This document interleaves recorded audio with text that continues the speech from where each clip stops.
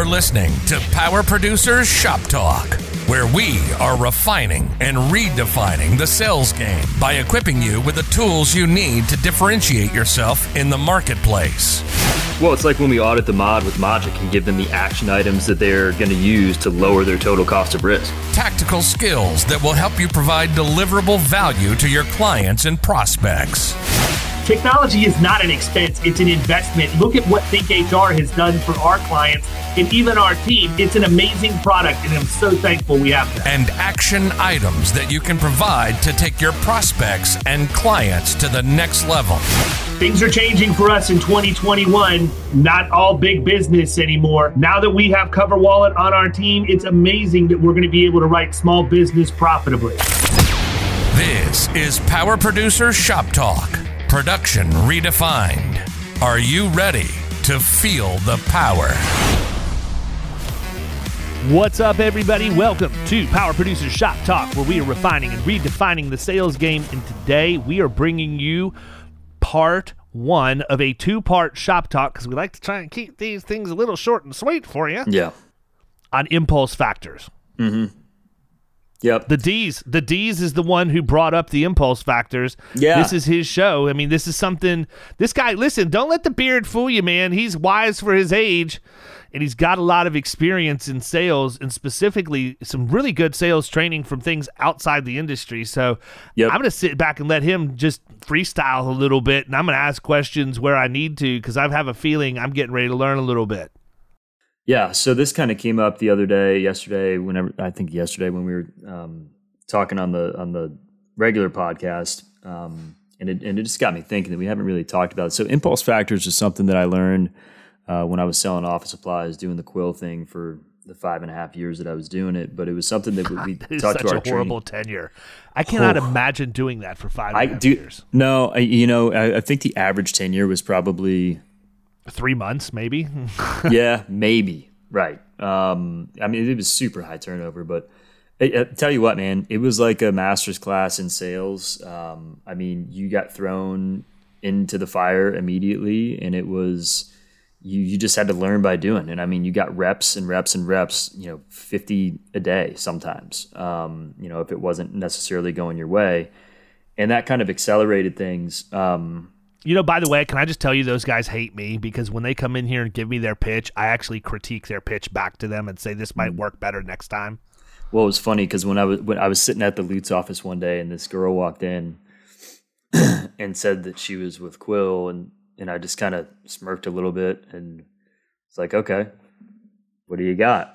And she gave me her pitch, and it was terrible. Like, I could tell that she was like pretty new, because it was just filled with doubt, and she wasn't really sticking to the pitch at all, which I still remember because I did it every day for 5.5 years. But at any rate, one of the things that we used as like a sales technique is what they called impulse factors, and there was 4 of them. There was Jones effect, indifference, fear of loss, and sense of urgency. So we'll talk about Jones effect and indifference today, and then we'll do the other 2, next episode and all that. But Jones effect is simple, man. It's basically referencing somebody else that you have sold to, or that's a client, or that's in the same industry, to give you credibility and put the customer at ease. So back when I was doing the office supplies, I would hit like all the businesses on the right side of the road. So I would walk into the first one and hit them with the pitch, and usually I would ice break, and then I would immediately insert some Jones effect in there, like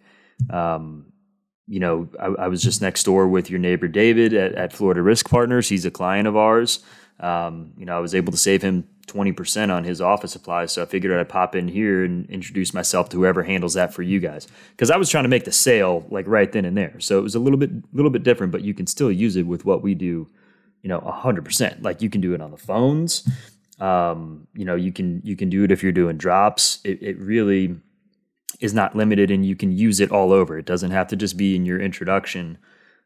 If you get a question, like I'll get questions sometimes when I'm on the phone with prospects, or even clients, if I'm trying to, get them another line of coverage or something, where they ask me something specific about maybe the auto rates. So right now, auto rates are horrible, especially in Florida. We're seeing 20, 30, sometimes 40% increases at renewal.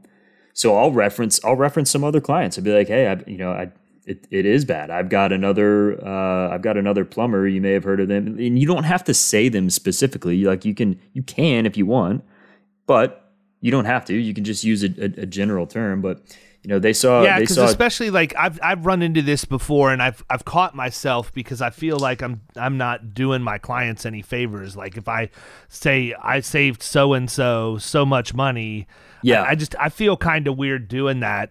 But I mean, right. I think it's better if you generalize it. Like, hey, there's another one of your peers, like literally within a stone's throw of here, that we've saved $100,000. Sure. And if you're talking about something like that, I think you're right. But if you're just trying to get in the door, and I'm walking in and I'm doing a drop, you're definitely going to reference it. Hey, I was over at so and so. I mean, it's going to be the biggest one of their number one competitor every time. Exactly. So it kind of does a couple things. It gives you the instant credibility that, okay, this guy, deals with one of my peers. He probably knows some stuff about, what we have going on here if he's dealing with them. It just gives you that, it gives you that credibility, and it puts them at ease too. Like if I would walk into a business and not use Jones Effect and reference somebody else, I could sense an immediate standoffishness or closed off, demeanor from the prospects that I was talking to. And it would totally change if I was just like, hey, I was just next door with David at Florida Risk Partners.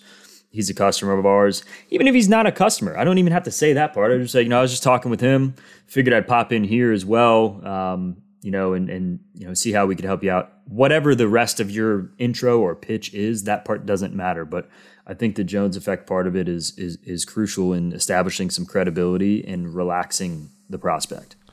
I think the one thing that's powerful too that the Jones Effect does is if you approach it that way and you drop those names, somehow those people feel like you're going to come in and they have the ability to maybe get some information about that other company that they're competing with when you meet with them. Because that's always a question I get. Oh, well, how much are they doing over there? Or, something along those lines. And so it's actually a good way, because if people feel like you're useful to them to give them information about their competition, they're going to be willing to meet with you almost every time.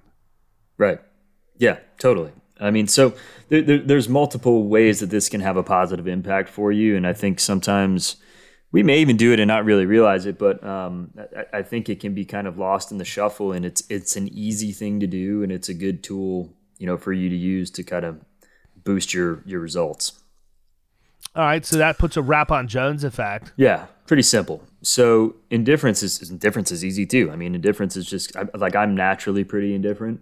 But it has to do with your body language and your tone, especially in person. It's a lot easier to do it in person because you can see them and they can see you. So I would walk in and I would just be. It's kind of just like a nonchalant attitude. Like the sale, the outcome of this, whether I make the sale or not, is not going to have. It's not going to make or break me. And that's what my tone and my body language would reflect. So, hey, if you want to talk to me about copy paper, cool. If you don't, that's fine too. Yeah, I'm going to sell some anyways. So it's like, okay, do you want to pay $40 at Staples, or would you rather pay $28.99 with us at Quill? It's your call. We'll deliver it to you for free. It's, ships out next day. So it's like it was just like non-confrontational, not high pressure, right? And I think I think that's a really, really good way to approach it too, man. Like it doesn't. The way that I said it, people, was sarcastic. That was not indifference. That was me just being like an arrogant prick when I walk in. Like, you don't want to buy from me? That's cool. Somebody else will. No, what Kyle just did is picture perfect for indifference and how you want to deal with somebody. Like, hey, you could keep paying $40, a ream or whatever, a box for your paper, or you could pay $28.99 and have it delivered for free, so you don't even have to run to the store to get it. Mm-hmm. And so I think that sometimes in the insurance world we get maybe a little inside our heads and kind of make it more of a high pressure thing than we need to, maybe because and this will play into sense of urgency when we talk about this next week, but maybe the renewal's coming up and maybe we're getting a little bit of commission breath, and we're trying to get this in before, before it expires or before they renew with the incumbent. And that, then you kind of lose all indifference. So, we use this all the time when we engage with people well ahead of renewal, right? And I had this conversation with somebody on the phone earlier this week. They don't renew. I think Marvin's calling on like October stuff right now. So I had this lady on the phone, and fantastic. Yeah.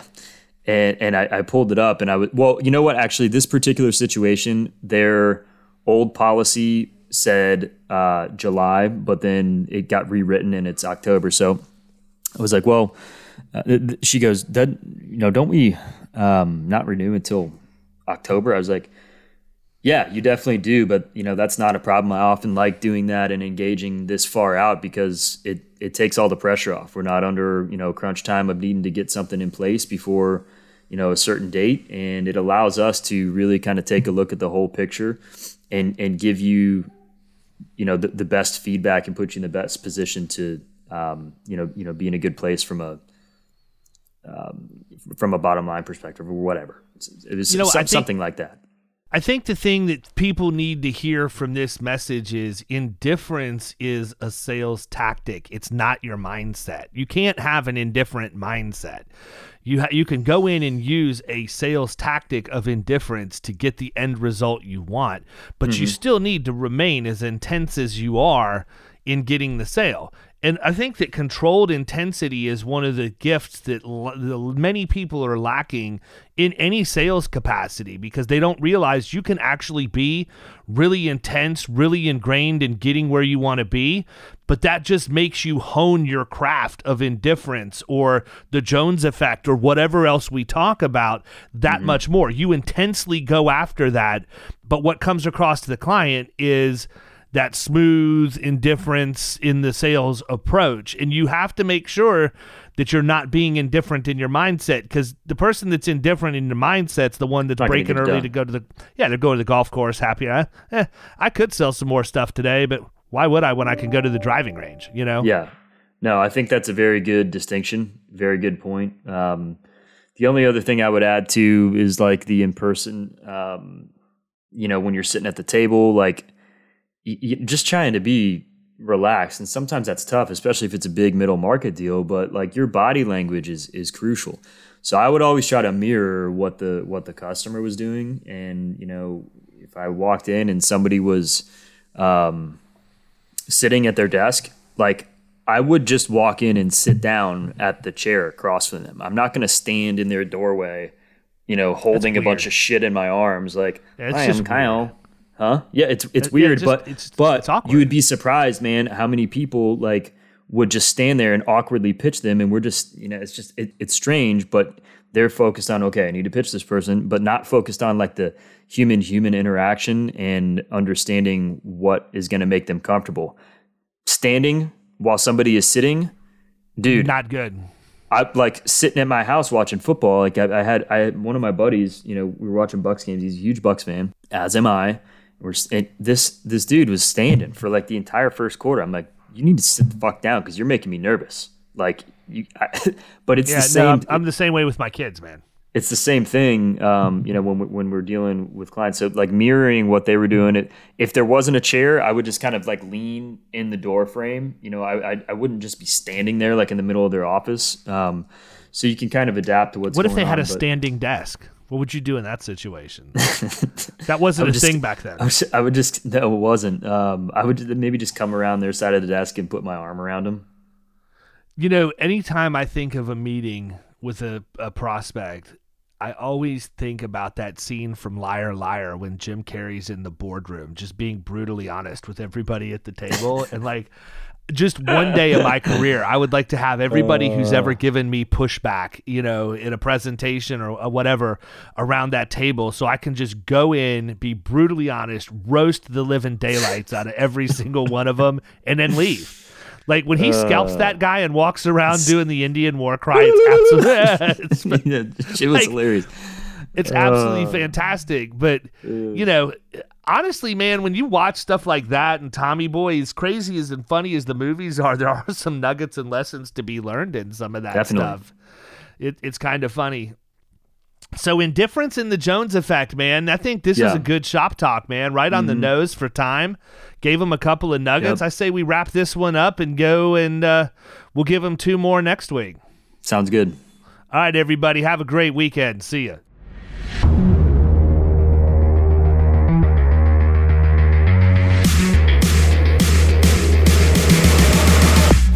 You've been listening to Power Producers Shop Talk. You can follow us at the Power Producers Podcast on Facebook and Instagram. And if you want to take your game to the next level, check out our commercial insurance training course at killingcommercial.com or visit Amazon to pick up a copy of our international best-selling book, The Extra 2 Minutes.